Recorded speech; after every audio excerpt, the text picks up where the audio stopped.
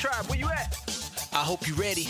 Rising from the ashes and it's getting heavy. Conspiracies, we got plenty and some are scary. From aliens to Bigfoot, extraordinary. Yeah. Dan Unaki, Dan and the homie Romy. I was bugging out all the crazy things he showed me. Jesus bloodlines to the stars in the skies. Always a good time vibing with the Fire Tribe. Hey, so wake up, get it cracking. Rise out the ashes, I know you got a passion. Kick off the combo with theories, many conspiracies, other dimensions, plenty ancient history. Fire Tribe, where you at? Wake up. We about to get into it. I know you can't get enough. At home, at work, it don't matter. Turn it up. Rising from the ashes. You know what's up. Hey.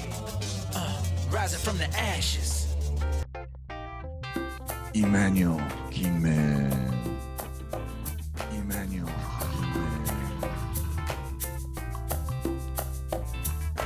These UFOs, quote unquote UFOs that we say, they could be fallen angels, because that's exactly what they're wheels within wheels.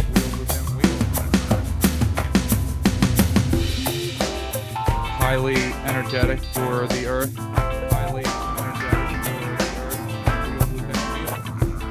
Highly energetic.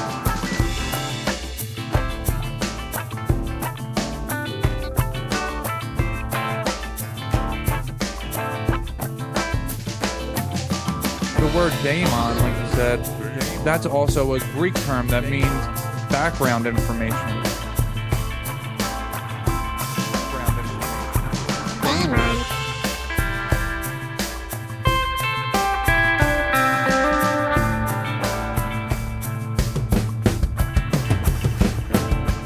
So when we're hundreds or even thousands of years down the line, it's important that we do give everyone and everything that's written down its full respect and take it as literal, if that's what the author is meaning it as. But a lot of times these ancient works, they aren't written down as metaphorical things to be a mystery school thing.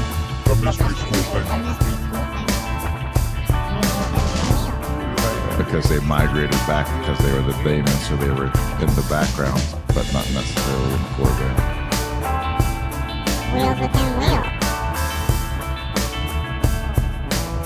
And once Rome was destroyed in 476 AD, that's when I think approximately 500 AD is when the millennial reign starts.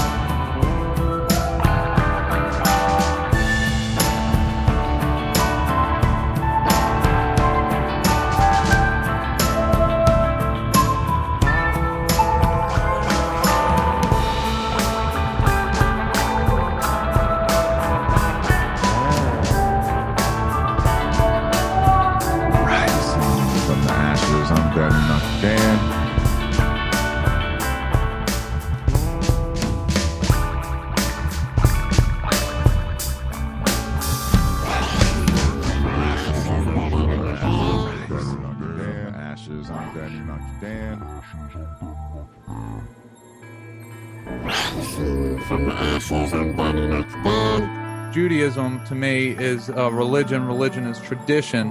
But when we talk about the Hebrew people, they were the line of God. They were directly created by God, whereas there were other creations already on earth that were not created by God. That there were, like when Cain is afraid that he's going to be killed when he's cast out of the garden, and then all of a sudden he has a wife, but it's only supposed to be him. He killed Abel and Adam and Eve. Obviously there's other things already here.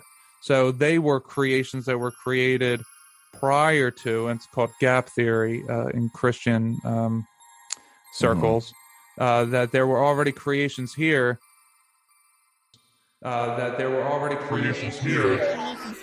You're listening to Rising from the Ashes.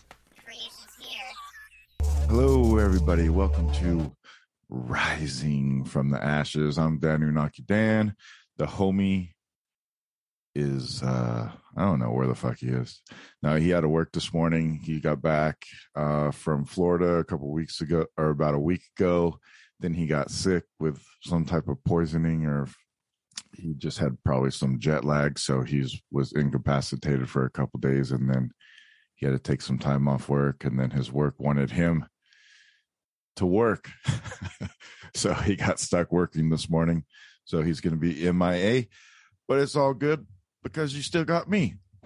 And we also got Emmanuel Kingman What from the up? Goodness Over Darkness podcast. How you doing, Emmanuel? I'm doing well. Shout out to Romy. Hope he's doing better. Yeah. He's just been he had to go work because he's been incapacitated for the last couple days. So, and he's been supposed to have been working, and he was on vacation also. So he's working, but it's all good. So today we're going to get into the millennial kingdom of Christ in America, and we have Emmanuel Kingman here today to help us through that and explain some things. So would you like to start, Emmanuel? Well, so I'll ask you where you would like to start, because you're pretty into Tartaria, and I mean, there's so much information that we could go off of. I have the 8-part series. If anyone listening to this wants to really dive deep into it, I have an 8-part series that covers many different aspects of it. So I've been on a few different podcasts, and I like to go off of what the host already knows rather than just start from a blind spot, because we could spend an hour and a half on talking about just scripture of what the millennial kingdom was, or we could talk about the evidence of this old world civilization that has been there. So what part do you want to tackle first? Yeah, I want to know the basis for the millennial kingdom. Like, when does this millennial kingdom start and why? Okay, so in the Bible, in the book of Revelation, it talks about, and actually it talks about there's going to be a time of peace where Christ would reign all throughout the Bible, Old Testament as well as Revelation. So in Revelation specifically, it talks about 6 times, it mentions that there's going to be a 1,000-year period of peace where Christ reigns over earth, and Satan, or the adversary, would be bound into the pit. So when that happens, according to the biblical timeline, it would be after Christ arrived as a human, which would be Jesus, right? So it would happen approximately 500 years after that. There's this 5,500-year prophecy where Jesus would arrive, which he then does from Adam. Then there's the 6,000-year prophecy is from approximately like 6,000 to 7,000, or I'm sorry, from 5,500 to 6,500 would be like this 1,000-year period of peace. And then after 7,000 years, all of material creation dissolves and by destruction of fire, apparently. So, so when I think of like the millennial reign of Christ, I think that he's supposed to come back. He was crucified, he died, and now he's supposed to come back and rebuild the temple, and then that's going to be the millennial reign. So how does it differ from this idea and from the idea that it already happened? Well, so that doesn't differ, because he did come back, and it's actually historians in 66 AD report, and there's 4 different historians that report these different things, and none of them are Christians. These are all Romans or Jews. We're talking Josephus, we're talking Tacitus, and there's 2 others. I forget their names at the moment, but they report that in the skies that there were armies of heavenly beings surrounding cities, and that the 3rd temple was destroyed in 66 AD. There's a lot of different things that talk about, but that Jesus returned then, and that the New Testament was written very quickly, whereas the Old Testament, there's hundreds, thousands of years, and these prophets are living for a long time, even like through all the different aspects of it. They're not as immediate as the New Testament. The New Testament's 29 books, which are 14 of them are written by Paul, who he died right around 65 AD, I believe it was. He was martyred. But it's all like within this small time frame that the New Testament really comes from. So there was some kind of immediacy that they needed to get this information out quickly. Okay. So, yeah, it doesn't differ from what you were saying, but most people just don't know that about these historians that they record that Jesus and the 10,000, the army of 10,000 came back and surrounded these cities and took out the principalities. So, yeah, like I was saying, I thought when he came back, he was supposed to rebuild Jerusalem.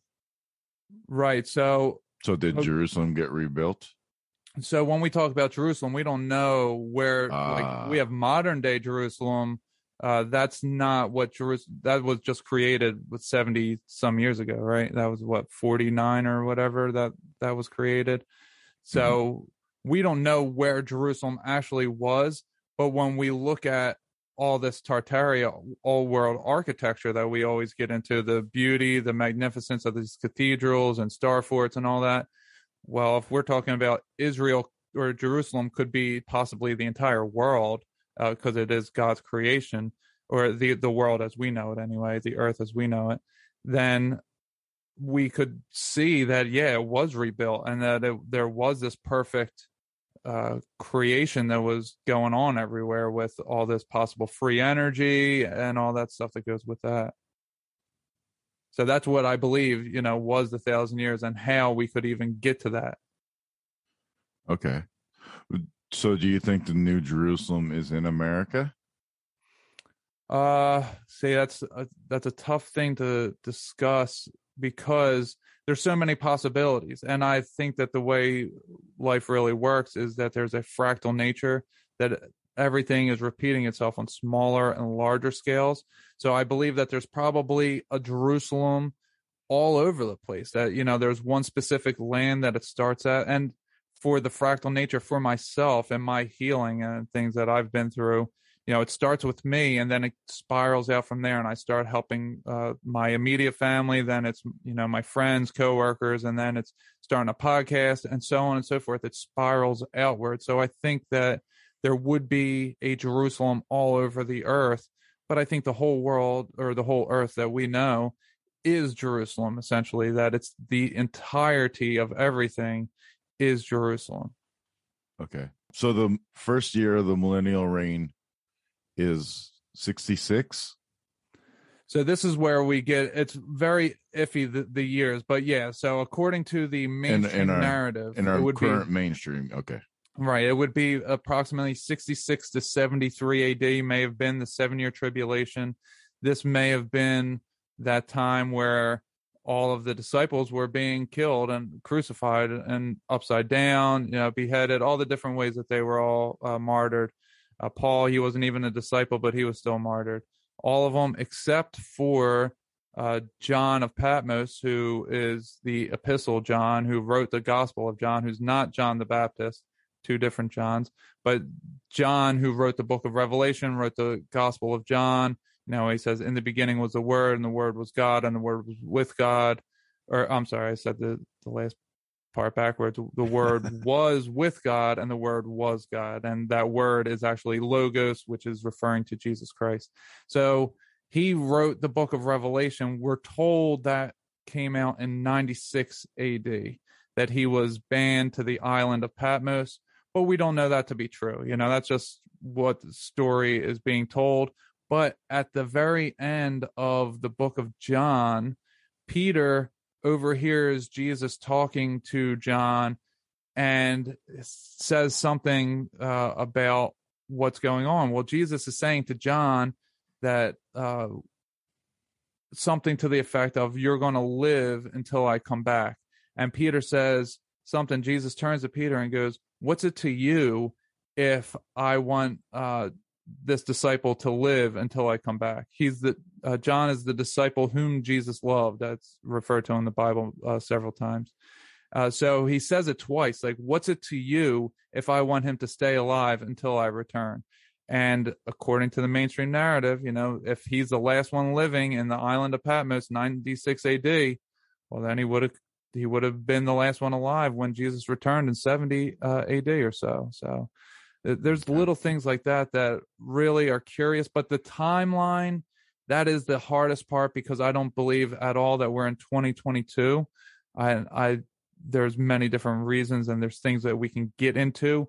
But as far as the 1,000-year period, I'm not sure that actually started at 70 AD. I think it was kind of a winding down, that Satan was being bound into the pit when this all started happening. And then you have Constantine in 313 AD, all of a sudden flips from paganism to what we know as Catholicism. But there's also this thing where there was these principalities, which are the watchers that have reign over certain parts of the earth. I think there were 70 specifically principalities that had reign over the 70 different nations, that some of them were corrupted. Well, they had to be then switched out. So when we talk about Catholicism or Christianity has they're equals to these pagans that, Peter and Paul are just filling in for this person and that person. Well, it was new principalities were put in place. So the old ones were bound up in 66 AD, and the new ones then took their stand. And so it was like new management, we're taking out the corrupted principalities and we're putting in new ones. So when Constantine is visited by Jesus in 313 and then switches everything, well, that's for a reason. And we, as conspiracy theorists or people of today with our modern day thinking, we're like, oh, they just took that person and put it here. But it's actually, no, there was an actual energy, an energetic being that had dominion over this place, and God switched them out. So then Constantine switched them out. And what we have now is this version of understanding that's maybe not exactly what was going on at that time. But I think it was, to answer your question in a long-winded sense, I think it was a period of time before the 1,000 years. I think it was called the church age in the Bible, that people were preaching the word of Christ, going all around the world, preaching the word of Christ for a few hundred years or so prior to the destruction of Rome. And once Rome was destroyed in 476 AD, that's when I think approximately 500 AD is when the millennial reign started. But I don't know that that was the actual years. I think that things have been spread out. So all of this could have been happening in 66 AD. It could have all been happening 313. I don't know exactly when, but these timeline events are very hard to place according to, the victors who write the history. So the ending of this millennial reign has already happened, or because of the missing time, we are still in the millennial reign? No, it has already happened, and it's ended. What we're in now is Satan's short season. Okay. Say that 3 times fast. It's a tongue twister. But in Revelation 20, which people don't know this, typically Christians, they're not taught this in their churches, is that there's a period in between the millennial kingdom and the eternal state. And it's this period where Satan is loosed from the pit for a little season, a short season. It's how it's worded in different translations.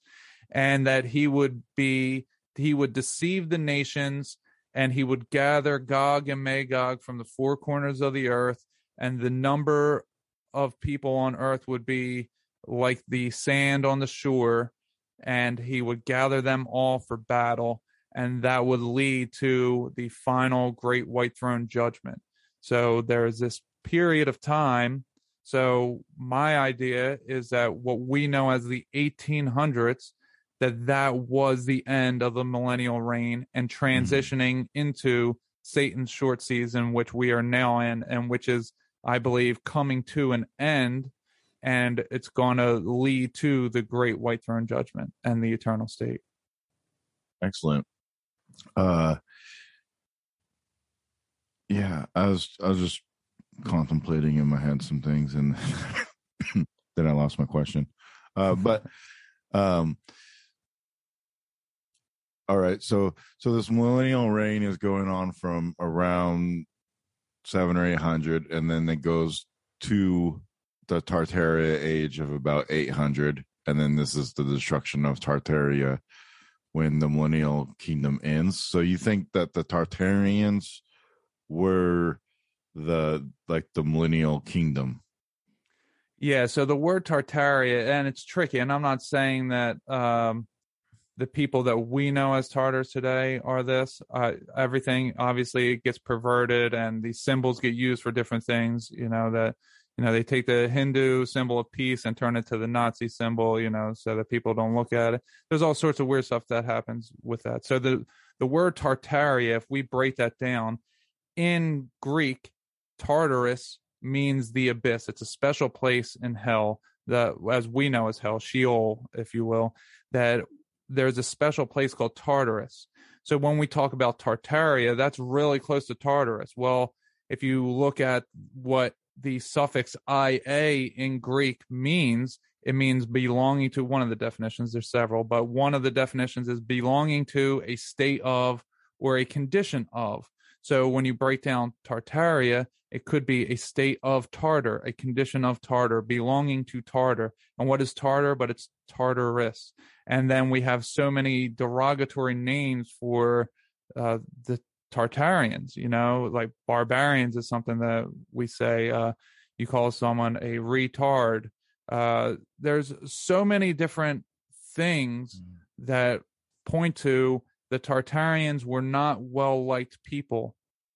And if it was this beautiful civilization with free energy and all, that wouldn't be part of our language. The common language of the world is English.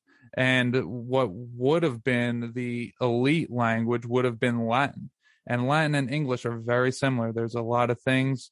You just switch out minor differences, F's and S's, U's and V's. There's little subtleties that you can read Latin and not know Latin itself if you just know the little subtleties. And I'm not saying that it works in every single case, but Latin and English are much more closely related than the offsprings of Latin, which are French, Spanish, Italian. They're much further away from English than Latin is itself. So I think that there was a one world language for the common people, which was English, and a one world language for the elites, which would have been Latin, and that it was kept that way so that the common people couldn't understand, but the elite people could understand everything. So Tartaria, we wouldn't have all of these derogatory names for Tartars unless they were something that was affecting the peaceful, loving civilization that we talk about in this conspiracy theory of Tartaria.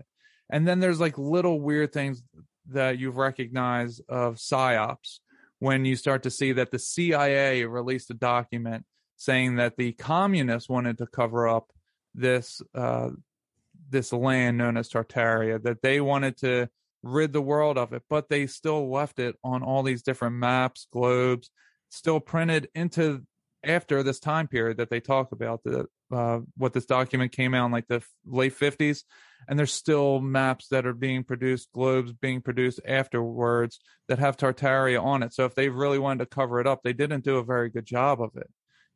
They could have done much better. It's in all these different books. It's actually in so many different things when you look at from like the 1920s. There's different YouTube channels you can get into that talk about the Tartarians in all these different places. And there's actually still mainstream people who are called Tartars. So I don't think that it would have been Tartaria. I think Tartaria, or the Tartarians, were those who were freed from the pits, the adversaries that were freed from the pit, who came from Tartarus and made their kingdom. They took over, starting in this certain area, which may have actually been Jerusalem. When you start to look at different things, it's very weird, but Russia could have different spots in it that are the actual biblical terms of Jerusalem, like we were talking about earlier. St. Petersburg, the St. Peter's Gates. There's just so many different weird things that go on with that. But when we talk about Tartaria, I think that is the psyop to get us looking at wanting Tartaria to be this one world government again, rather than it being the millennial kingdom where people were free to do as they wanted and they were living amongst each other in a peaceful way.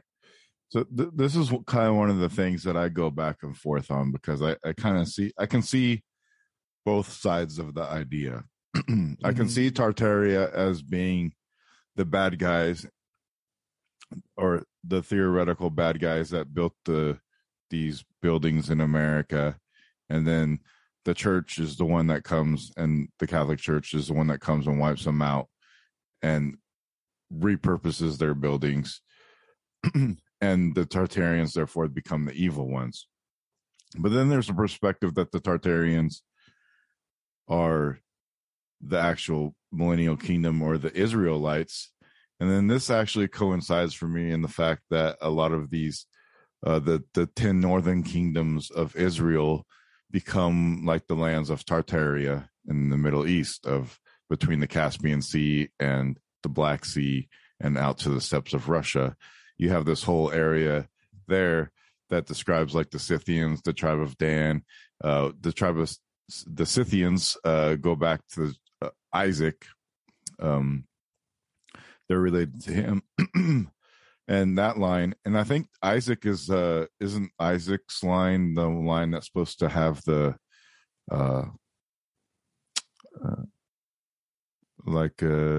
bring about the next.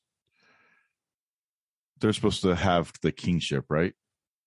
I'm not sure on that. I know Isaac was Abraham's son, who he was offered up and was, about to cut him in half, and then his sword was changed into flowers or something. Okay. Yeah, but I'm not sure more on Isaac. I'm not too studied into the Old Testament stuff. Yeah, so I go to that perspective also, of all these different Tartaria kingdoms being part of the Israelites. And then I go, well, then, and because even the Tuatha De Danann, the story that we get of that is the tribe of Dan. They started calling them the daemons, and the day was God. So they were just the God men, the men of God.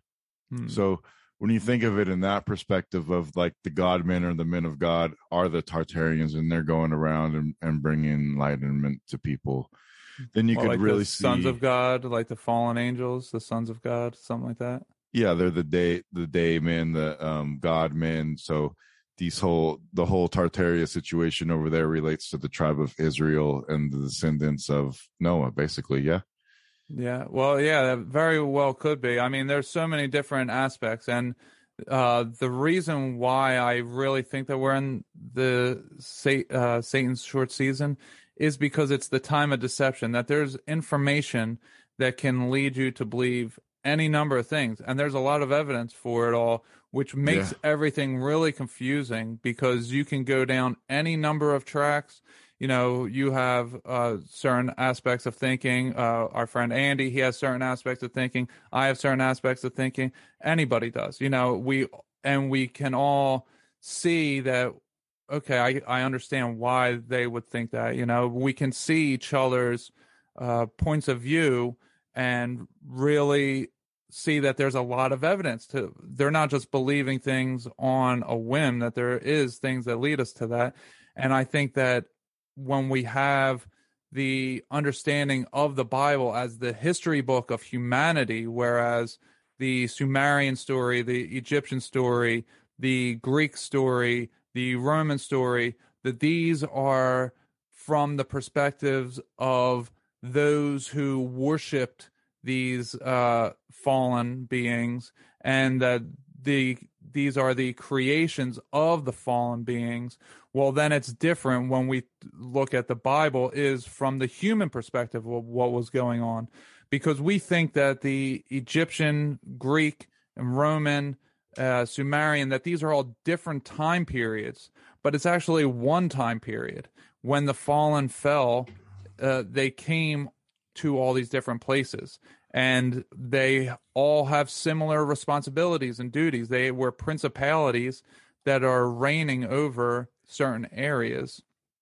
And when we really understand the human perspective that is the Bible, the Hebrew people, God's creation, Adam and Eve, and all the lines that extend from Seth, well, then you can start to understand why this book is very similar to all these other mythologies, but it's a different perspective. It's a different take on what was going on, because these are the people who were always loyal to God, that this certain line, and there's only certain people mentioned. Like, I'm reading Genesis this morning, and they only mention, I think it was like Genesis 5 or 6, that they talk about the different sons, the lines from Adam, from Seth, and it goes all the way down. They only mention the name of one of the sons, and they say this person also had more sons and daughters. But those other sons and daughters weren't loyal to God the way that these people were. So there's so many different things, because the word daemon, like you said, that's also a Greek term that means background information, that it's neither good nor bad. It's moving in the background. It's in your subconscious, that there's things moving there that can be both good and bad. And when you look at computers, you have the term daemon again. It's the same type of idea. Well, it makes sense, because they're migrating from one location to another. Okay. Well, yeah, that they're just moving in the background. Yeah. Yeah. Right. And that's how consciousness works. So, like, our subconscious is always operating, creating what we're seeing in front of us to a degree. And things are just there, and they're the daemons of our life. But when you clear out those things, and you are very clear in your understandings, because you have a perspective of what humanity has been through, and you have an understanding of what you yourself have been through, and you heal all your traumas, and why do I do the things I do, and you clear out that background information, these background programs, you start ending tasks. You pull up Control-Alt-Delete in your subconscious, and you start deleting all those things. Well, then you aren't running on confusion, because your operating power is magnified, and your closeness to God is there, with an understanding of who you are and where you are in time and in consciousness. Do you know what son it is that Jesus comes from of Noah? Which line? Well, like, what line does David belong to? Is it Cain, or is it no, Seth? not Cain. It's Seth? Yes, yeah, it would definitely be Seth. Yeah. Okay. So, but Cain and Seth are children of Adam, not Noah. Noah's 3 sons are Shem, Ham, and Japheth. Yeah. So I don't know which one that David comes from. I think David would have been, I don't know. I was going to say, I think David was before Noah. I'm not, I don't know that, but I don't know which line that Jesus would extend from out of Noah. Yeah, because I thought it was Seth. Well, yeah, Seth is Adam's son. Yeah, for sure. Yeah, because usually Cain is seen as the evil one and the murderer. Yeah, and that's he's the one that killed Abel. Yeah, that's like the bad one. But what's interesting to me is, like, in Egypt, Seth is the bad one. Well, yeah, see, it's that perspective, right? Yeah, because so they were like, from the evil one. They're from Cain.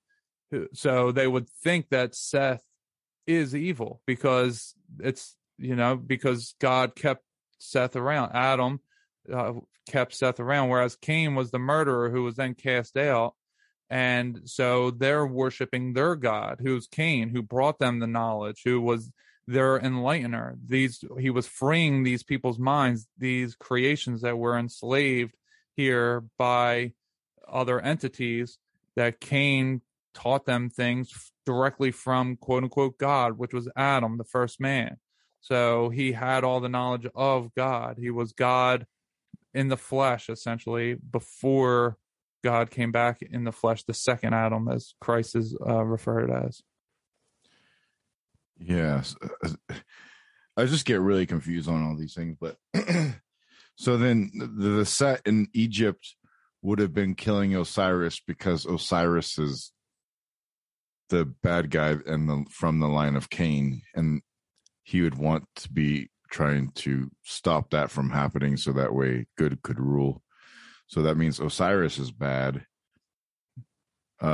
if we try to put it into context of good and bad, because that's always kind of tricky too, because like we were talking about earlier, sometimes people do good things and bad things and you can't throw it all out. So Right. it's Yeah, just when- go ahead. I'm sorry. But when you start to understand that all these fallen, they all have one agenda to go against God, and that the Bible is from God. So the Bible, will say, is this centralized thing, and then surrounding it on the outer ring of that is everyone else's perspective attacking the Bible. And that's why it gets confusing as to what perspective. So, yeah, like you said, good and bad, it's hard to understand because that is a perspective thing. But when you start to understand whose perspective, so we're talking about the Bible is the creation of God, Adam and Eve's line all the way down, that is the Bible. And then all the other quote unquote mythologies, are all the other perspectives from the fallen and their creations and the people who worshiped them versus the people who were worshiping God. That's why it's so confusing, and that's why we can fall in line of believing that the Norse mythology is the correct one, the Sumerian's the correct one, the Egyptian is the correct one, and people just pick and choose which one. But it's all deception. It's all not necessarily deception, but it's all the adversary that is getting you to not worship actual God.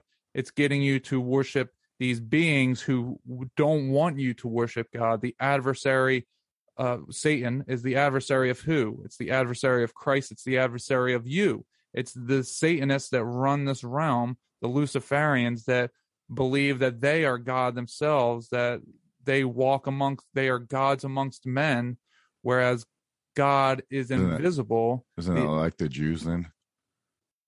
What was that? Isn't that like the Jews? What you talking about, the Pharisees, or they think they're the gods? They're the chosen people. People. They're the ones that are above everybody else.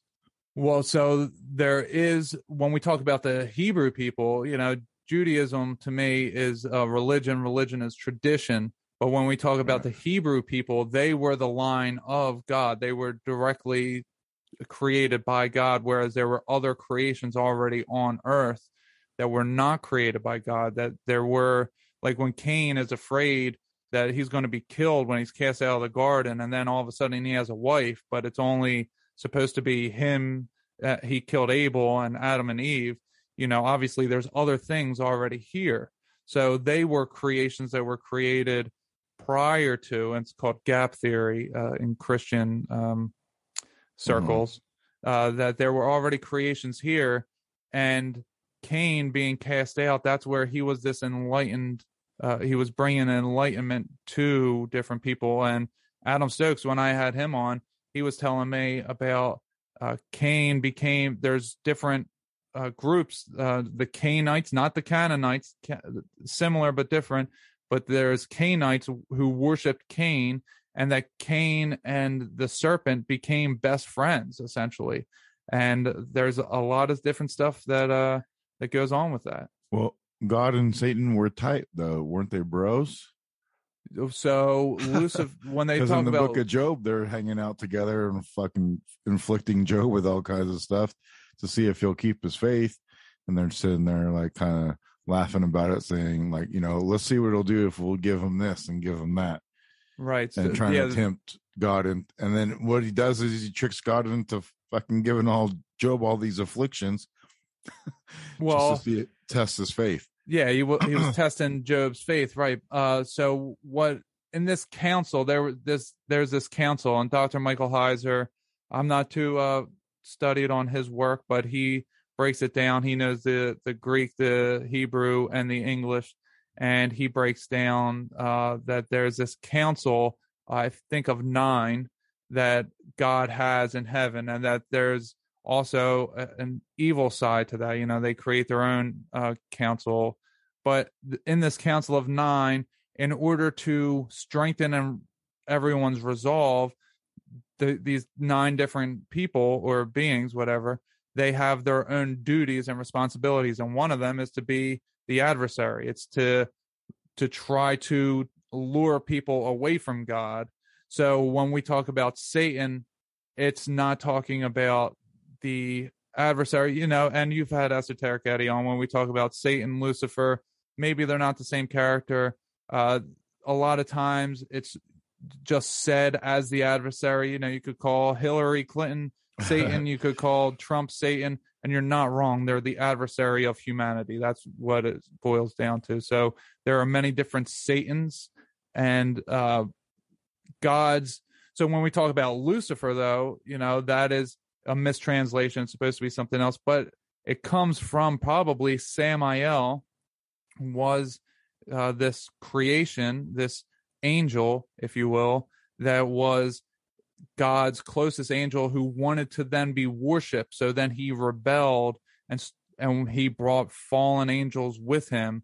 So there's created many Satans as they all fell and they started teaming together, but they're a family who's feuding, who they all want control, but their ultimate goal is just to keep God away from the people. So it doesn't really matter if it's Trump's family or if it's the Clinton family or the Bush family. It doesn't really matter, just as long as it's not God's family. That's what matters to them more than anything. So they feud and they try to get to the top, but in the end, they're working together against us, and they're just like jockeying for position on the leaderboard. Yeah. It's crazy, man. And so everything's so messed up. Yeah. Satan's short season. If you just take the first letter of each of that, it's yeah, like the serpent. Yeah. Yeah, the SS, hey, the Hitler. SSS. The SS. It's 3S. Yeah, it's Satan's season. Yeah, Satan's short seasons. Yeah. The snake in the grass. And the tribe of Dan is the snake. Yeah, and, that's interesting. So, and I think it's prophesied in the Bible too that the tribe of Dan will be the Antichrist in the end times. So that's interesting too. I haven't come across the tribe of Dan in the Bible. You haven't? Mm-mm. I'm still I'm working my way through the Old Testament now, but yeah, he's not one of the 12 tribes of Israel. It was one of the 13. Well, it's not mentioned. The tribe of Dan gets kicked out because they go mingle with the Canaanites and they start worshiping other deities besides God. Okay, and so they yeah. kick them out of the tribes of Israel. Then they go into the Northlands and then into that area.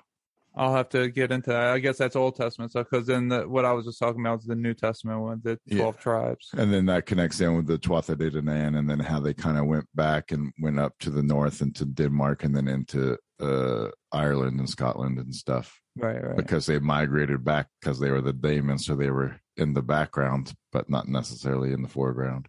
Oh, okay. So maybe like Judas was represented by, the 12 disciples. The Judas, the betrayer, the one Scorpion. who went against God. Yeah. Kiss of death. Yeah.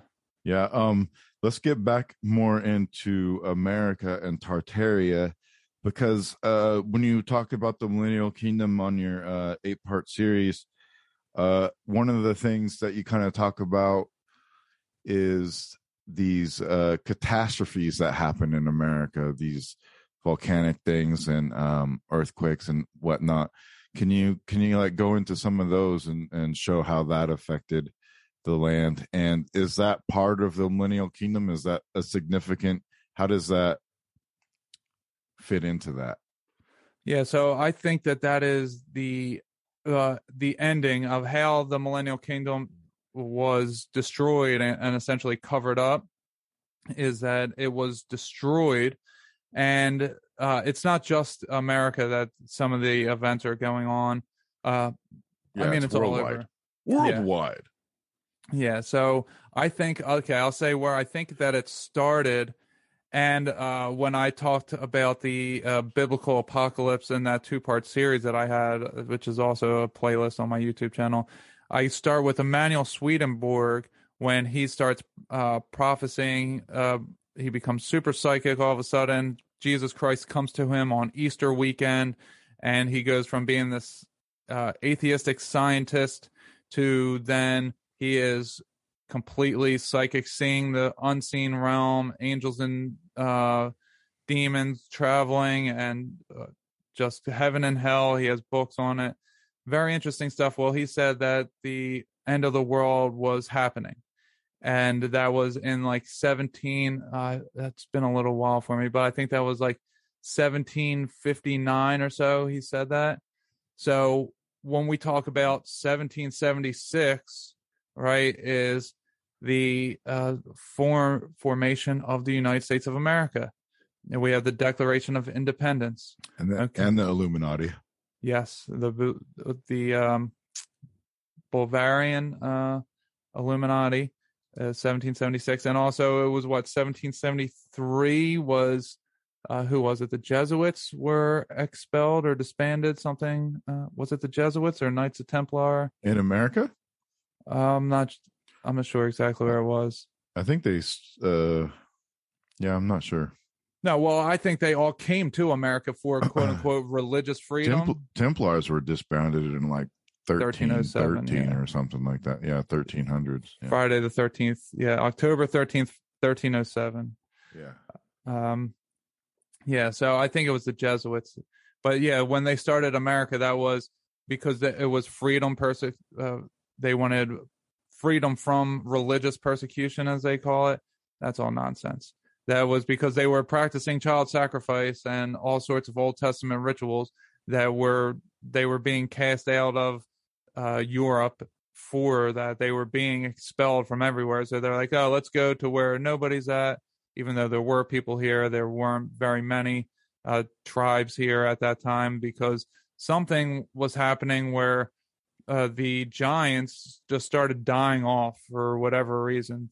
Things were going on that there was these cities just left bare, and America itself, what we know as America, North America, it was really just not populated to a great degree. It wasn't as empty as we're led to believe, that there were just Native American tribes running around in grass skirts, living, hunting buffalo until they killed them off and all that stuff. That's really a false representation of what was going on in America, but it wasn't populated the way it is now with 330 plus million Americans. So when we talk about, Declaration of Independence starts America. Well, what really started America was the Constitution of the United States. And that was written in 1788. It didn't go into effect until March 3rd, 1789. So it was written in 87 and completed in 88 and went into effect in 89. Well, there's this prophecy, I think it's in Jeremiah. I forget exactly where it's at in the Old Testament, but there's this prophecy that Babylon would reign for 70 years and 5 months in the Old Testament. And 70 years and 5 months after March 3rd, 1789, we have the Carrington event, which was September 1st and 2nd, 1859, which that is what I believe was the rapture. So in that 70-year period of time, there were many destructive cataclysms, catastrophes, everything that Jesus spoke about, what would happen at the end times, all were occurring there. So obviously we had wars going on in the 1770s in America, but that was just like the very beginnings of it. Where we can really focus on is the 1800s. In 1811, what started occurring, the New Madrid earthquakes, which oddly enough, New Madrid is in Missouri. The Mormons believe that Jackson, Missouri was the Garden of Eden, which is kind of like the central point of America. Not exactly, but generally speaking, it's in that area. And it's right on the Mississippi River. Well, the New Madrid earthquakes, 3 of them struck from December 1811 until early February 1812. And it reversed the Mississippi River for 3 days, created 2 new waterfalls, so many different weird things. And that sounds like a biblical event to me. If we're talking about the Mississippi River was reversed, and it's where the Mormons believe that Eden was, or in that general area anyway. I mean, that is sounds very biblical. So you had that happen. You had Tecumseh's or Napoleon's comet that was seen worldwide for 17 months. It was visible with the naked eye for like 260 some odd days or whatever. This comet that was just circling the earth and people could just see it. It wasn't very far away. It was called Tecumseh's or Napoleon's comet, depending if you were in Europe or North America, because what we also had going on in 1812 was World War Zero, or the Napoleonic Wars, as it's more commonly known as, because they don't tell us it's a world war. We have the War of 1812 in America, which is the French and some Native Americans against the English and other Native Americans, as well as Napoleon taking over all of Europe and into Russia. And there's big battles going on where the French are just dominating the entire world at that time. Then that leads into 1814. There's a volcanic eruption. I forget which one it was, but there was a volcanic eruption that occurred. Then in 1815, Mount Tambora explodes. And 1816 is then the year without a summer. And this Napoleonic War was going on from, well, it really started in 1801, but it really hyped up between 1812 and 1815. So in this short time frame, we have Jesus's words being fulfilled, that there would be wars, rumors of war, there would be pestilence, there would be famine, because there was famine all over the place because of the wars, because of the volcanic explosion. What happened the year without a summer, the sun was blocked out for an entire year, and it was up to about 7 years where it was really blocked out. But he also said that the sun wouldn't be seen, it would be blackened, and the moon wouldn't be visible at all, which that is exactly what would have occurred. So he also said that the stars would fall from heaven. And in 1833, you have the Leonids meteor shower, where over 100,000 comets just started appearing like they were falling from heaven. Then what we have in the 1840s to 1860s, we have photographs of the entire world where all these major cities are completely empty, as if everybody went underground for some reason, maybe because comets were falling to the earth and striking at different places, causing mud floods, maybe causing destruction by fire, as it was foretold was going to happen. And then we look at when the World's Fair started. It was 1850, right? And all this is leading into the Carrington event. So there's all these different things happening, and then the Carrington event strikes in 1859, and that's what I believe was the rapture event. And that's when I believe Satan was finally loosed. Like, I believe that there were people who were worshiping these spirits who then were trying to bring them to fruition this entire time. And that's when it was the saints, as depicted in Catholicism, were raptured away. All the loving people who could make it into heaven, they were all gone. And then what was left were those who didn't accept Christ yet into their hearts and understanding and into their minds, and they were still living for themselves in the flesh. And that's when those who remembered it and saw these events occurring, they were thrown into insane asylums. That's when the insane asylums started. And they started experimenting on people, and they started taking people's kids and giving them to the orphan trains. And they started the infantoriums because they needed to take these newborn babies away from these insane people who were talking about the raptures occurred.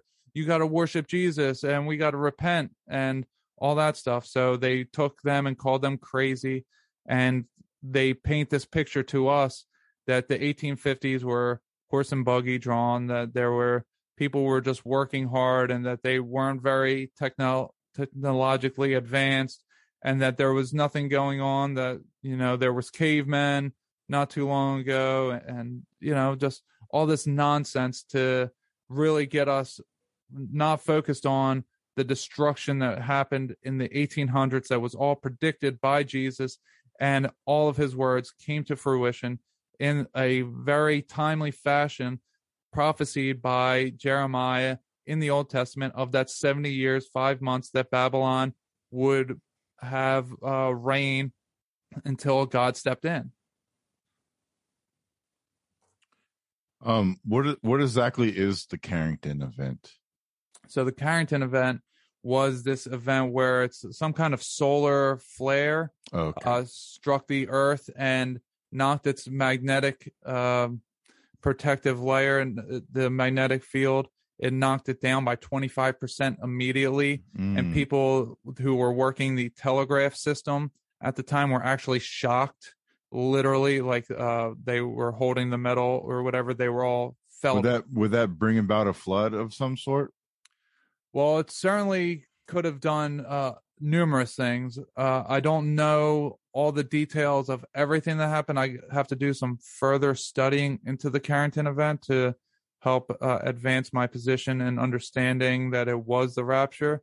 But it definitely messed up the Earth's atmosphere. And so when we talk about the free energy that these cathedrals had, like energetic fields running along them, that these star forts had energetic fields, this Tesla type of energy that you could just essentially pull it from the ether by setting things up in a certain way. I think the Carrington event really stopped all that it turned that type of energy off to where now we have to manipulate it in a different way to have it the way that we have it now. All right. I'm going to go a little bit off script here and ask you, like, what is your kind of view on like ghosts and demons and spirits? Like, what is that? Because like seemingly if we have these demons coming from the pit and then this Carrington event happening and everything getting wiped out and destroyed, do you think like maybe the spirits of these evil people that came from the pit are now loose on the earth, and that's why we're dealing with this kind of like spiritual warfare? Or have they always kind of just been around since way back in time? So, okay, so there's different things. Spirits, ghosts, and demons are all three different things. Right, exactly. So the demons are the spirits of the Nephilim that don't have a place to go. So the Nephilim were the children of the fallen. When the fallen mixed with humanity, they created a new breed of being called the Nephilim. And they looked that some were giants, some were, there's all sorts of different stuff. Some are these Egyptian gods with bird heads, or with dog heads and human bodies. You know, there's all sorts of different cryptids that are Nephilim. And there's even smaller ones, like the small grays and stuff. They could essentially be offspring, which L.A. Marzulli actually has a skull of one, very fascinating. It's a tiny skull, so not all of them were giants. And when you talk to Ken Ami, he'll tell you that the word giant didn't mean a person of tall stature when it was translated into English. It meant someone who was earthborn or earthbound.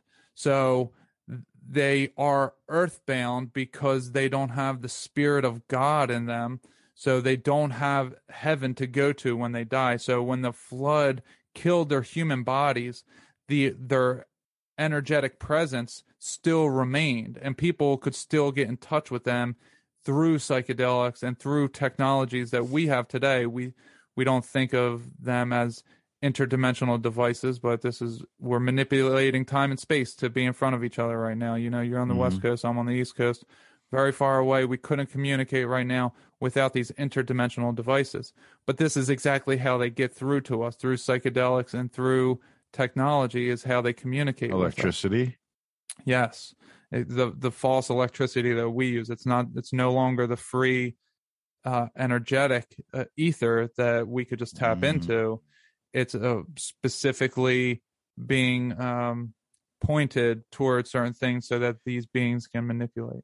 Do you think that could relate to aliens and people's interpretation of what they're seeing is these electrical type entities that are flowing through different electrical hotspots and whatnot? Absolutely. And coming up as like what's the word, like showing themselves through in these some type of energetic grids. Yeah. Yeah, like sometimes they'll step in a place that it's very highly energetic for the earth, and then you see them, and then they're gone. And it's Bigfoot. It's often with many Yeah, cryptids. I didn't even think about Bigfoot before. There's a lot of different, go back and forth between interdimensional Bigfoot and physical Bigfoot. Right. That's interesting, and because they're usually followed by some type of UFO sighting, Right. also, which is, so if they were like to show themselves as a figure from this electrical stuff, you could also see like the UFO possibly being the portal, the electrical portal they came through, or something like that. Right. And the Ophanim, which are angels in the Bible, they're the wheels within wheels, Ezekiel's wheel. Mm-hmm. I mean, that they could be the fallen, these UFOs, quote unquote UFOs that we say, they could be fallen angels, because that's exactly what they're wheels within wheels, and they were angels. So that could be part of it. But yeah, so the demons, they are those Nephilim spirits that they don't have anywhere to go. It's essentially like if our computer was to be sentient all of a sudden, and we killed it. We had to, we were hand-to-hand combat. Negative energy from the electrical grid. Right. It would have nowhere to go. It would just be there. So people were then able to tap into that demonic energy to bring it to life, and they would create these statues that then these spirits could then possess, and the spirits could be, or biological mannequins they also would make. That's why they make clones nowadays still, is to really allow these entities that aren't of Earth or aren't human to then walk amongst humans. And it's very obvious sometimes that these things aren't human, that there's something wrong. You talk about like the Men in Black phenomena and the Black-Eyed Kids, all types of stuff like that. Like there's a bunch of weird stuff with them. So ghosts, in my opinion, are earthbound spirits. And I've communicated, we didn't talk about this in this episode, maybe we covered it in the last time I was on, but I'm someone who became psychic very rapidly, very quickly, and I started communicating with different beings of all sorts, angels, what we would call aliens, all sorts of different stuff. I've done a bunch of psychedelics, and I've seen a bunch of different things. My clouds, a lot of stuff comes to me in the clouds, just weird stuff. So I would communicate with these beings, and I could free people. I could free these energies by having them take on Christ as their Lord and Savior, and then they would just be gone from this place. They would no longer be here. They were earthbound only because this is like purgatory, the other side of physicality that exist all around us, that we don't know exists all around us, the unseen realm. They are around us because they're in purgatory and they don't know it, and they start messing with us, and they're doing all sorts of different stuff because they're trying to have fun, because they just want to have experience again, because they don't experience anything. And when we talk about psychics and mediums that tap into those energies, they think that they're talking to people in heaven because those people are dead, and they think that automatically you either go to heaven or hell, but that's not what it is. You go to Abraham's bosom, and there's two sides to it, and you can either be waiting to go to heaven, or you can be waiting to go to hell, but it's still purgatory, and they have to essentially gain their wings. These angels have to earn their wings, if you will. So that's kind of what ghosts are, earthbound spirits, as I would call them, that they're unclean. Maybe the Bible would call them unclean spirits, that they haven't earned their way into heaven yet. And then when we talk about spirits, there's different like elemental energies that, like when we talk about the Watchers and the Book of Enoch, the stars are the Watchers. They were created to watch the earth. And they are their own beings. We would call them like elementals maybe, but there's still fallen angels. So these spirits, like the grass is a living thing. It has its own spirit. The water is its own living thing. It has a spirit. Not the same as humanity. Like, we can do more things with our physical body than they can. You know, there's only a certain degree of things that these plants and elementals can do, but they are still spirits who can move about. They can speak to you. You know, you can hear the wind speak to you if you listen closely enough, as the Native Americans would say. There's a lot of different things like that. And at any time, because they are sentient beings, just like we are, they can either be working for God or they can be working against God. And they can tell you all sorts of different things. And you really don't know what you can trust once you start realizing that there are things that have their own agendas, and God gives everything its own free will. So he allows them to freely trick us. If we want to be tricked, then we'll just fall right into it. So I think that would probably sum up the three different spirits, ghosts, and demons that you asked me about. Excellent. Yeah. So we have our millennial kingdom from around starting kind of in the 70s, but then not really taking effect till around 600, 700. Yeah, like 500, I would say. Yeah. And then it goes all the way up until this Carrington event in the 1800s, which kind of resets everything again. Now, what's supposed to happen is Satan supposed to come up?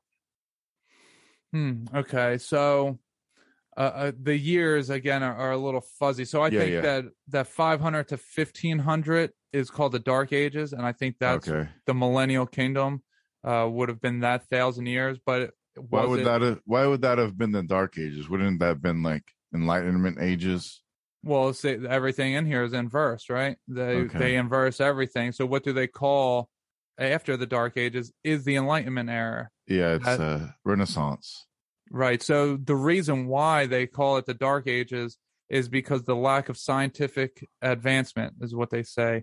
But there was actually a 300-year warming period where the whole Earth warmed up and it became much warmer everywhere. They didn't necessarily have the same seasons that we have. It was a more warm place. Like, this is mainstream history. It says 300 years. But when so how would it be the Dark Ages if it was actually a better temperatures all around? Because they say it's lack of scientific advancement. Well, science is the religion of the Luciferians. And I mean, people can talk about scientism today. It's quite obvious what's been happening in the last couple of years, that these people just fall into the belief that science is real, but it's actually a religion. It's a tradition that people just believe everything that's said about that. And the Enlightenment is who brings enlightenment, right? It's Lucifer brings enlightenment. So not Jesus? No, we're like the Enlightenment era would. So the Dark Ages end because the science then starts to advance again. So they're always talking in the Bible, and any Christian will tell you that the one who brings enlightenment is the bringer of knowledge, the bringer of light is Lucifer. Right. So Jesus isn't the enlightener. Jesus is the savior of humanity.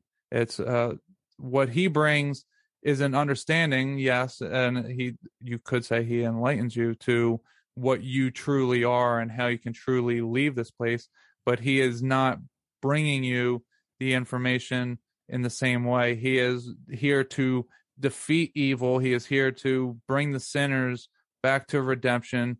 And that's what he was here for. It wasn't to enlighten people. It was to free them from sin. Yeah. And sin, of course, means to miss the mark. And to miss the mark of what? To miss the mark of perfection, which means we're not being judged for doing things badly. We are sinning by not being the best versions of ourselves, by participating in things that are hurting ourselves, and most of the time we don't even know it. So the end is the Carrington event. What happens after the Carrington event? So this is where it gets a little fuzzy for me. Honestly, I don't have all the answers, and this is something that's going to take a lot more research to really dive into. But when you look at, so we talked about France earlier with Napoleon, right? Napoleon is his name, it has a little word magic in it. Napoleon. Yeah, Napoleon. There you go. Yeah, N Apollyon. His name, a little word magic. It's N Apollyon. But when I'm bringing up France again for a reason, because Baphomet is a character. It's a French word that actually means the baptism of enlightenment or baptism of wisdom. And he looks a lot like Krampus, Krampus in Germany and Austria. He is bound in chains, and he comes and beats the non-believers. And he's with Saint Nick. There's also the Statue of Liberty comes from France, and it's actually the creators of it used the molding of Mithras, a statue of Mithras, to represent the Statue of Liberty, which looks a lot like paintings of Lucifer, and it's holding the light, it also has broken chains around its ankle. There's a lot of different weird things with the Statue of Liberty, and with France involved in all of this different stuff. And even like Baphomet is actually like the French word extending from Mamet or Muhammad. Mamet, the god of money, Muhammad, the prophet of Islam. I'm not here bashing Islam or anything. That's just what it comes from. That's like literally, that's the information that I found. I associate Lucifer with the moon and money and Mooney. And so it all kind of connects for me. And then liberty, you could see liberty as being like Luberty, which would put that Lu in there, which would have that moon connotation. It extends from Columbia, right? That's also, they're the same deity or similar. The LU is right in the middle of Columbia. Yeah, and Columbus, then you go to the Chicago Exposition, 1892, 400 years after Christopher Columbus discovered America, and it has a big old statue of Columbia. You have Columbia Pictures, Columbia Records, Washington, D.C., the District of Columbia. It's so many different word magic things going on there. Yeah, it's like deity worship of the pagans, right? Yeah, exactly. Of female deities. I mean, that's pretty much why the Templar were eradicated by the Catholic churches, because that they were worshiping a female deity. Well, I don't even know that they're necessarily female, because you look at the Statue of Liberty, it looks like a man. Androgyny is like the big thing. So you know what I mean. That's what Baphomet is too. So right, the trans movement, and they call it transhumanism. And maybe that could even connect into the Ophiuchus zodiac symbol, because he has 1 foot on land and 1 foot in water, so he has that duality within. So it's kind of almost like a Baphomet type of being androgynous, male and female, being water and land. It's kind of similar in that respect. And I think the Statue of Liberty has like 1 foot in water, 1 foot on land too. Yeah. Well, it's something, it's just like a symbolic thing. It's actually just on top of a pillar, but it's on an island. So that's like the seventh angel of the seven angels who would sound the trumpets. I mean, it's depicted, the Statue of Liberty is exactly depicting what is talked about the seventh angel. So I didn't know if Ophiuchus had 1 foot on water and 1 foot on land. That's interesting as well. Interesting, huh? Yeah, it pertains to those types of things too. And Ophiuchus is that one between, I think he's between Scorpio and I can't remember. Sagittarius. Is it Sag? Yeah, because I'm a Sagittarius, but with Ophiuchus, now I'm an Ophiuchus. And it's only like like 2 weeks long, and it's Yeah, my birthday sure. is in there. So Yeah. Interesting. So let's see. So, okay. So one of the things that I wanted to talk about was, you say you take everything from the Bible literally, and that's how you're able to get these explanations. In Mark 4:33-41, he says, with many similar parables, Jesus spoke to the word to them as much as they could understand. He did not say anything to them without using a parable. But when he was alone with his own disciples, he explained everything. So it seems to me like he was saying these things in parables to the people, but then in like close proximity, it's kind of like a mystery school type thing. He was able to explain the meaning behind what he was actually saying. What do you think about for people that would say that Jesus only speaks in parables and not literal, not to take the Bible literally, but as a parable for what's going on? So when he does speak in parable, it does specifically say he's speaking in parable. And like you said there, I was saying that he said would occur at the end of the world, quote unquote, at the end of the world. All those things he was saying specifically to his disciples right before he was about to be murdered. So it was behind closed doors.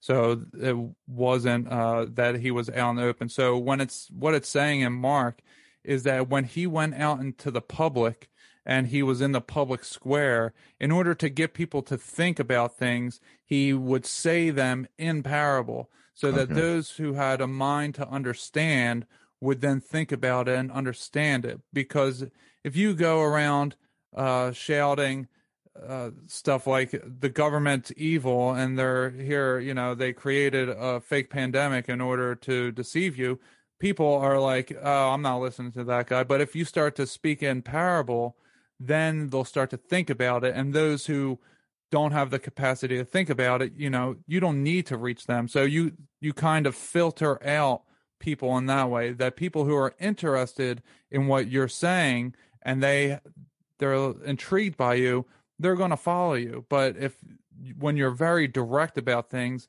it's going to lead to more conflict rather than to get people to question everything. They're not going to want to follow you if they see you causing so much conflict. So I will say that the Bible is very metaphorical for your own life, and you can use it as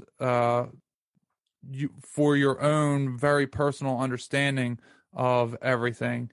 There is that aspect to it. There is partially astrotheology, it's partially numerology, it's partially many different things, but it is these authors were writing these things literally because it was a literal thing that was going on. It was important enough to write it down. So I don't just take the Bible as literal, but when I look at the Greek mythology, Roman mythologies, Egyptians, all of these different things, I take them all as literal. And when I first started, I would pick and choose what I would consider literal and what I would consider metaphorical. And I went to the Bible as the last thing that I started reading. Like I said, I'm in the Old Testament now. I read through the New Testament and now I'm in the Old Testament, but I haven't read it fully, the Old Testament yet. And I've read the New Testament before, but it means more to me now once I understood or once I started looking into all these different aspects. And when I started, I was taking things as metaphorical. I've had people on like Ed Dodge who said, Columbia and Liberty are ISIS. They're the same character. They're just different names in different places. Like, yeah, there is that. So when I was trying to understand everything that was going on, I was like, okay, these are the same things, but then sometimes they're not the same thing. Like sometimes Thoth and Mercury line up very well together, but then there's other times where they don't line up at all. And sometimes the Enoch, the son of Cain, lines up with certain aspects of Azazel, the fallen angel, but also there's other times where he's lining up with Thoth in certain things, but they don't always line up. So to me, when I see that there's similarities between them, but I look around and I'm like, yeah, well, there's similarities between Dan and I, but there's also differences between us.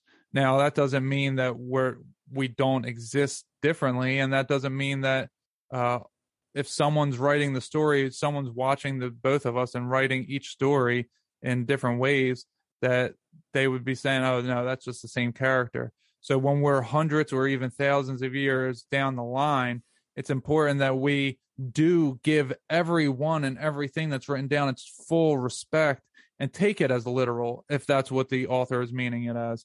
But a lot of times these ancient works, they aren't written down as metaphorical things to be a mystery school thing. Now, it can work that way, and it does often work that way in many different things, but it is the literal that should be understood first. Well, maybe not first even, but it should be understood at some point that it's not just metaphorical, symbolic, and all these other things, as above, so below, fractal nature. It is all of those things, but it is also literal. Like if we wrote down, what happened with politics and the pandemic in the last couple of years, like in 100 years, some of it's so ridiculous that if someone picked up in 100 years, like, oh, that can't be real. That's just metaphor. That wasn't really happening. That was just because, there's still events to come that someone would be like, oh, they just, obviously the pandemic was just some kind of cover to try to take over the world. And when those people were taken out, there was this world war that was occurring, but none of it was real. It was just metaphorical for the changes that were going on in the world, which, yeah, it is metaphorical for the changes going on in the world, but it's also very literal as well. So we have to have we have to treat everything equally, whether it's symbolic. You can't pick and choose that you want this to be symbolic, but you want this to be literal. You have to read it all symbolically, then read it all literally, and then you'll have a much better understanding rather than pick and choosing which box you want to or column you want to pull from. All right.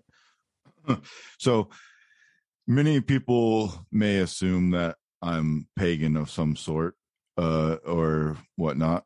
But personally, actually, I don't worship any deities. I talk a lot about paganism, and I also talk about biblical stuff a lot too. And for me, I don't worship any deities because I feel like they're all bad. They all come from the same place, in my opinion. And that goes along with Jesus too. I don't see a differentiation between him and the other gods. They're all the gods, and all the gods are part of the same families. Therefore, he's part of that same family. And so because I hear this a lot, that all these pagan gods are evil and Jesus is not evil and he's separated. What is that distinction and separation that makes them different? Like, how are they not all connected? Okay, so when we look at what is the similarities between them, there are not very many. So when we talk about these birth dates of December 25th, firstly, we know that the man Yeshua, he was not born December 25th, but right. Mary was probably conceived with the Holy Spirit on December 25th, and he was probably born what we know as September 11th.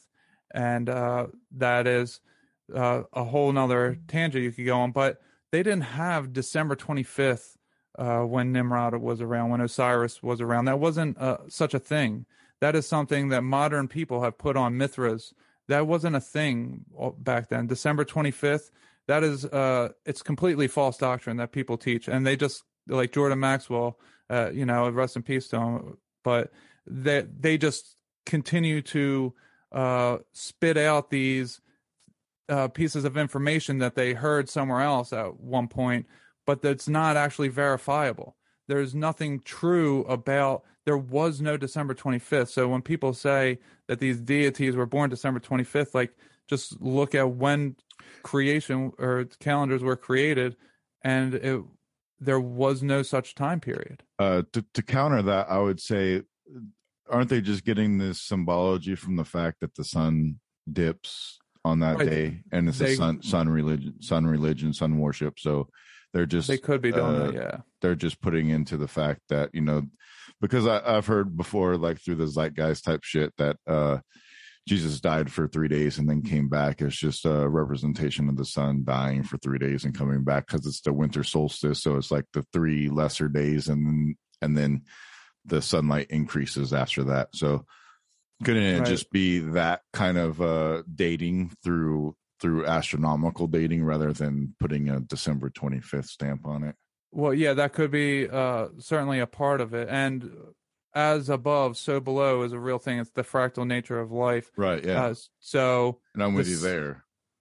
Yeah, and the sun dying and hanging, that is kind of symbolic in the sense that that's what happened with Jesus, right? But Jesus is actually the only one who defeated death and returned to earth, and returned so much that Paul wrote half of the New Testament, someone who was persecuting Christians. He was actually blinded on the road to Damascus by Jesus Christ in spirit after he was crucified, came to him, blinded him because he came to him, and he was so bright that he blinded him, the same way that Moses had to hide his face when he encountered Yahweh because his face was so bright that he blinded people, so he had to shield his face.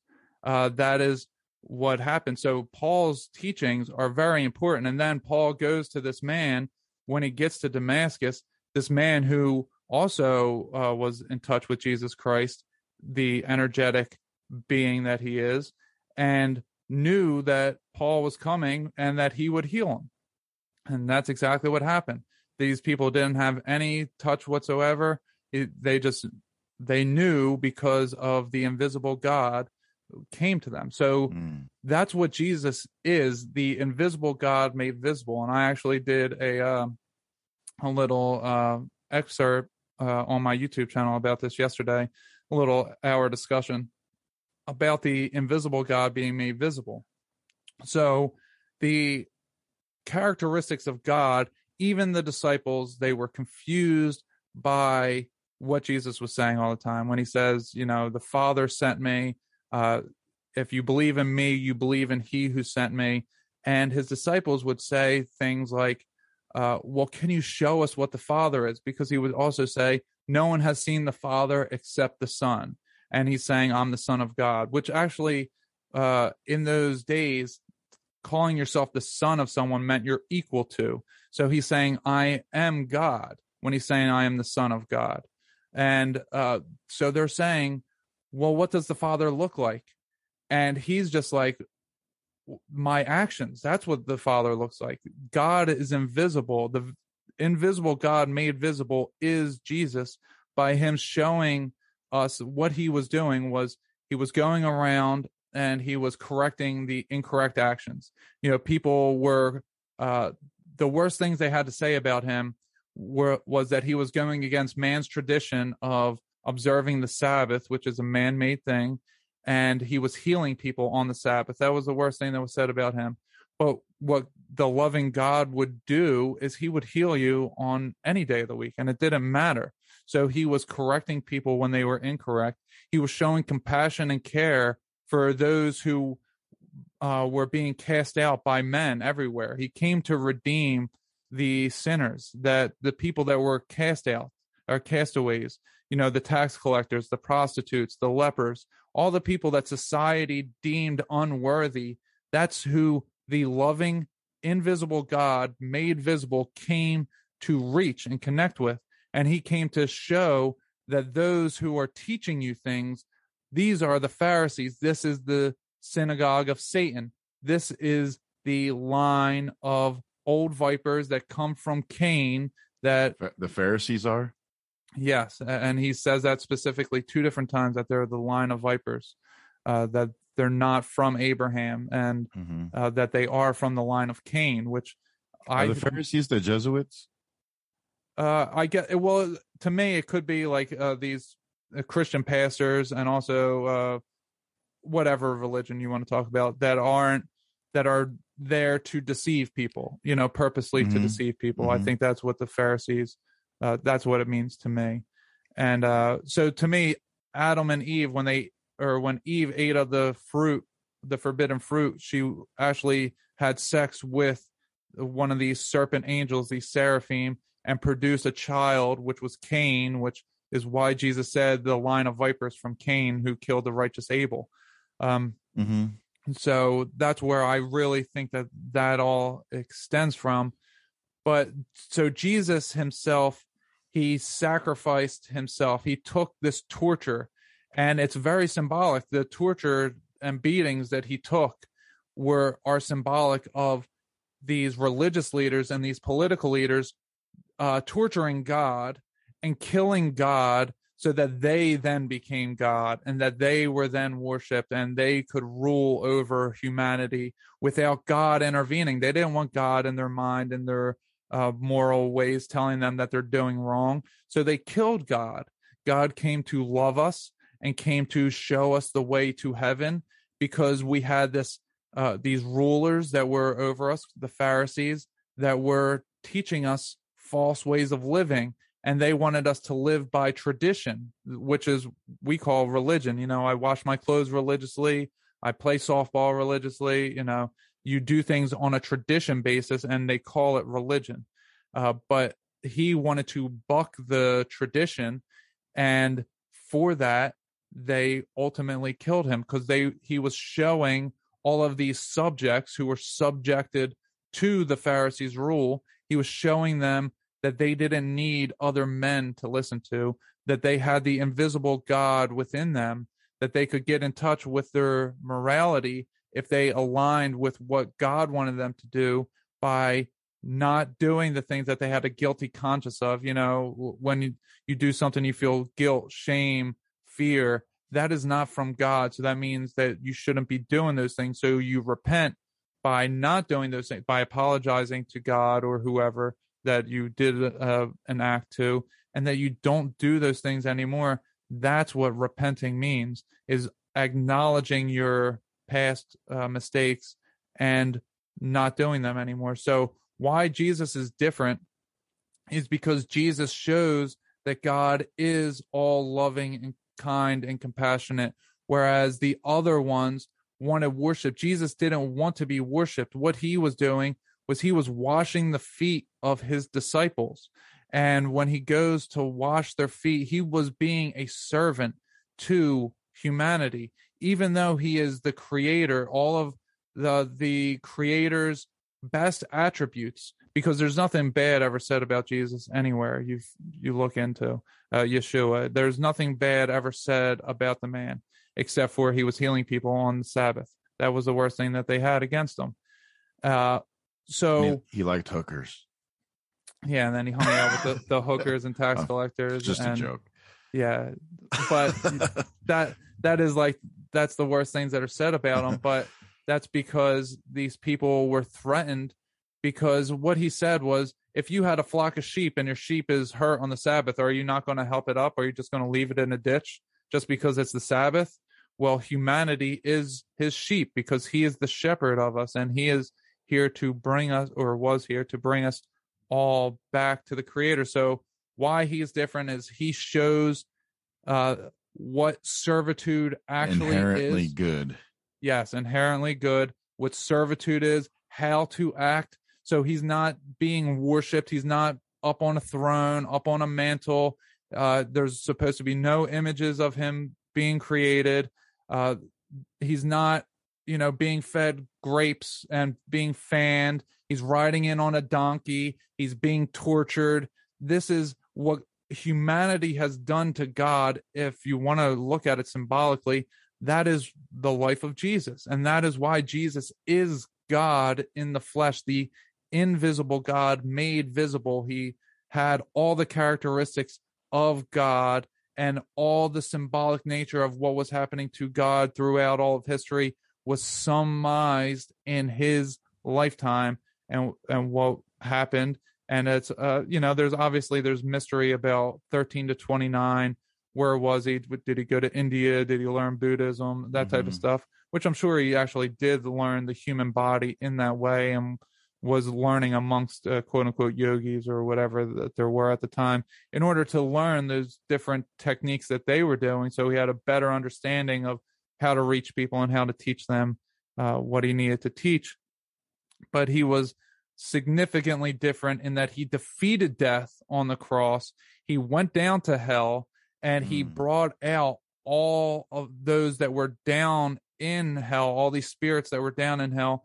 He freed them and he brought them to a new understanding, and he created a new way to heaven so that we didn't have to have violence to fight over, because this is what was happening for a long time before him, was that people were fighting over God, and that they still do, and that they were saying that, you had to rule over someone in order to make them rule by fear, rule by violence, that you had to make them believe your way of doing things. And that's not how he ruled at all. His kingdom was not of this earth, because if it was, then all of his subjects would have fought to the death for him when he was taken by the Pharisees in the middle of the night. But they didn't, because his kingdom wasn't of here.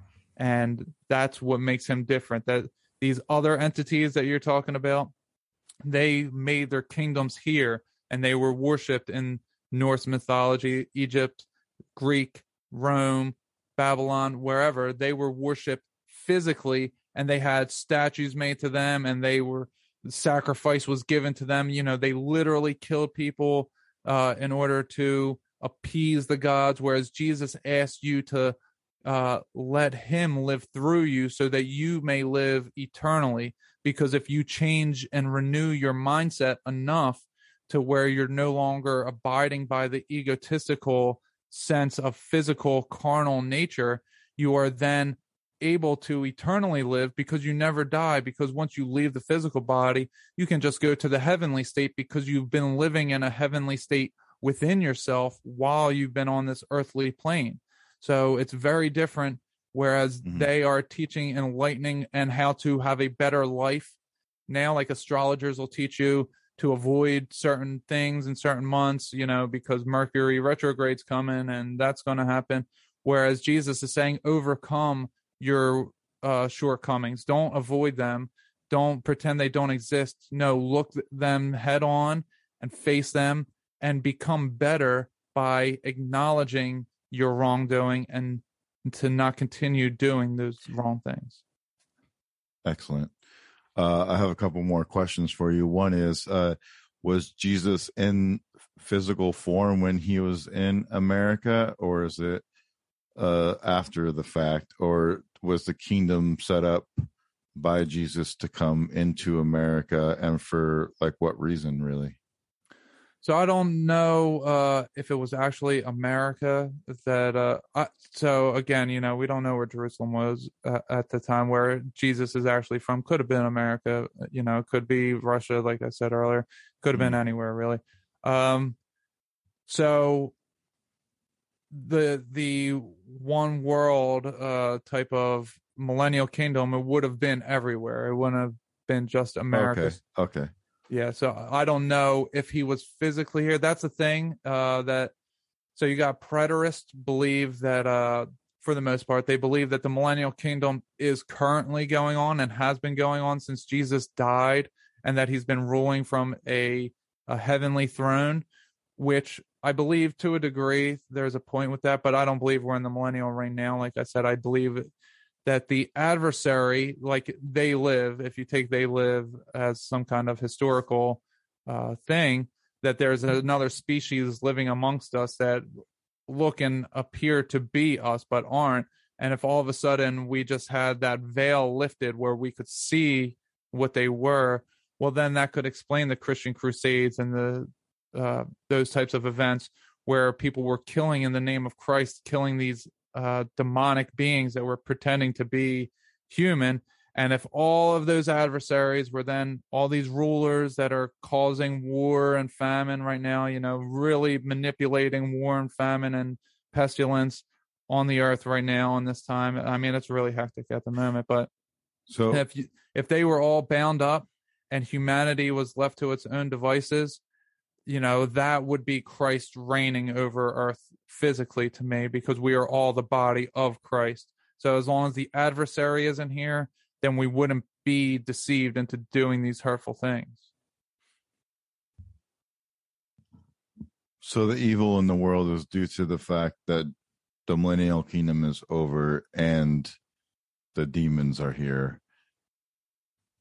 Yeah, so I think that it's the adversary, is misleading people, and we have the capacity to be both good and evil because we are the offspring of the fallen and humanity. Like we possess all these different potentials.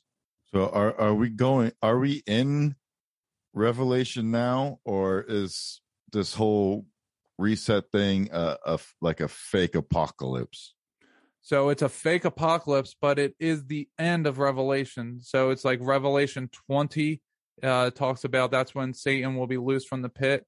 So it is a fake apocalypse, but it brings on the great white throne judgment. It's the final pieces of it. And I think that's what Agenda 2030 is kind of leading towards, that may be the splitting point of transhumanism versus New Jerusalem, new heaven on earth. I think that's the dividing point. So do you think there is awakening happening or no? Yeah, absolutely. I think that it's God's calling back all of his creation. I mean, my life is very symbolic of many different things.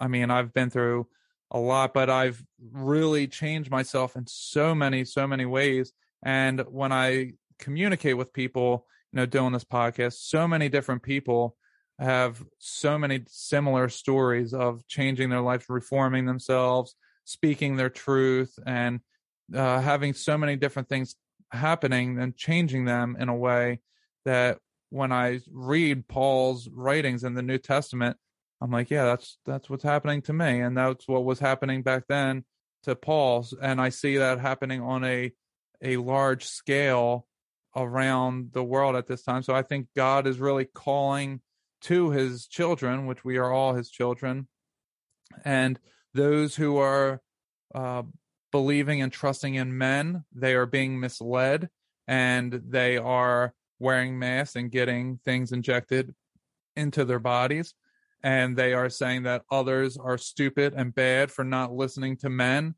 but those who are listening to God within them are like, well, I don't necessarily need any of that stuff because God created me perfectly to be able to handle things. And that's exactly what we're designed to do. And that's exactly what our bodies do for us. So there is this point of, do I trust myself, which is the Christ within you, or do I trust others who are telling me this information that I can't actually verify that is called science? Very good. So we got about 10 minutes left. I want to try to slide this last one in real quick. And because I battle back and forth with this one too, and that is Egypt and America. Are they parallel? Or did they exist at the same time? Did one beget the other? Is there beget, then beget, then beget again? Is there three different times where it went back and forth, or how do you feel about that? What's your opinion? Well, there's a lot of weird stuff with this. So I think that that America, North and South America, were the origins, and that it was then copied to a sense, in the fractal nature. It started off the spiral point, the centralized point would have been somewhere in America, and then it would have spiraled off. And when you get back around to the same spot on the spiral, it's the same thing happening on a larger scale. So that Europe, as we know, the old world, I think that's the copied world, Europe, Middle East, Asia, that's the copy of North and South America.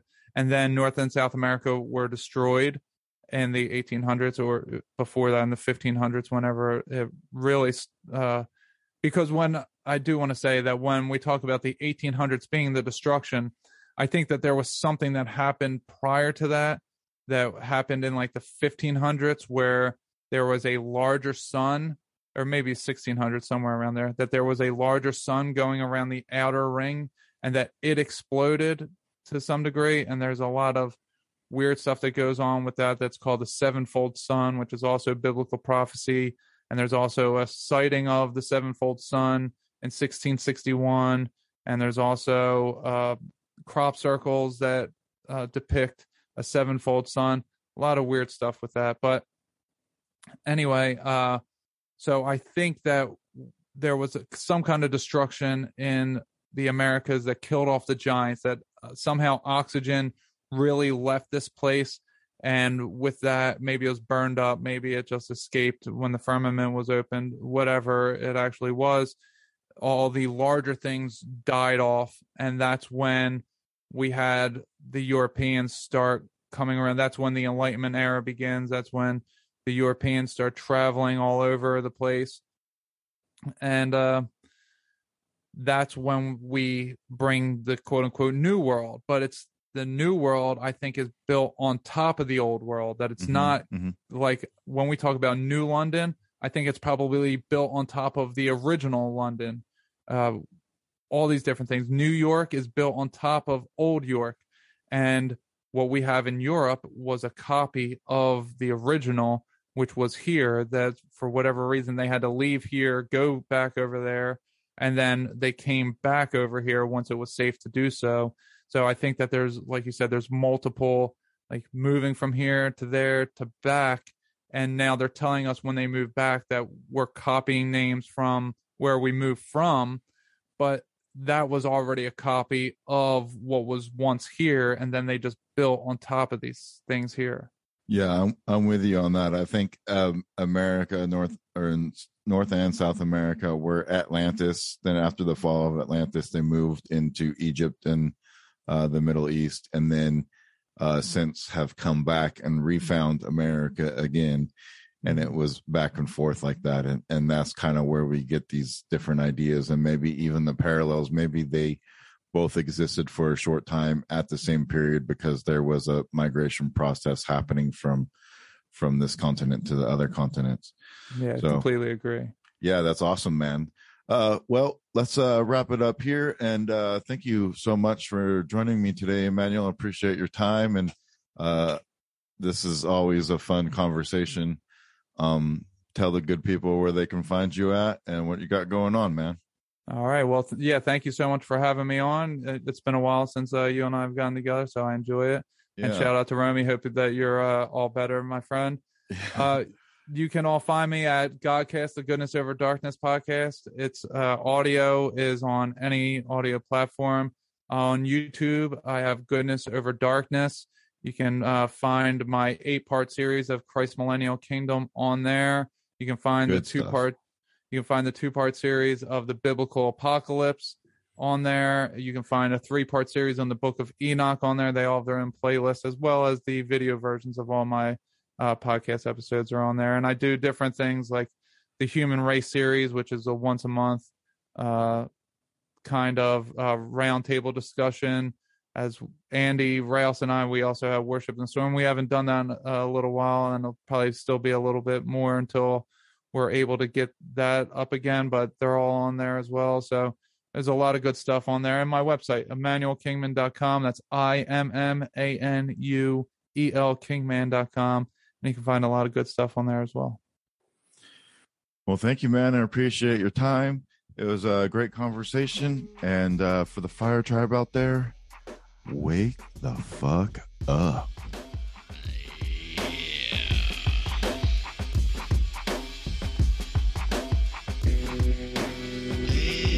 Just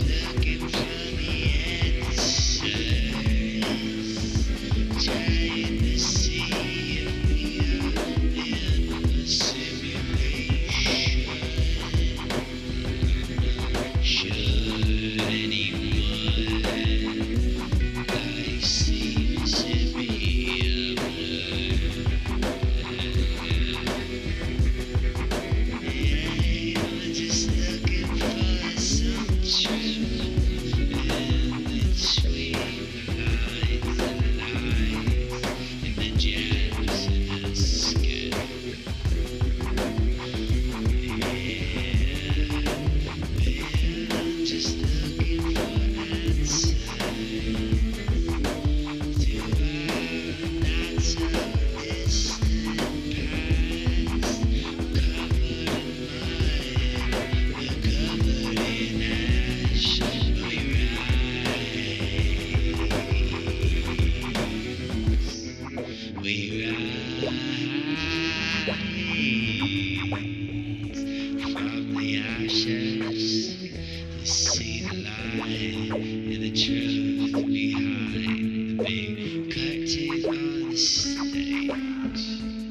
I'm just looking for answers behind lost time.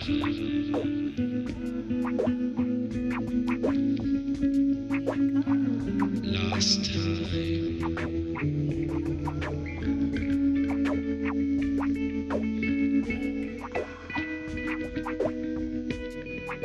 If everything exists within our atmosphere, then the memory remains.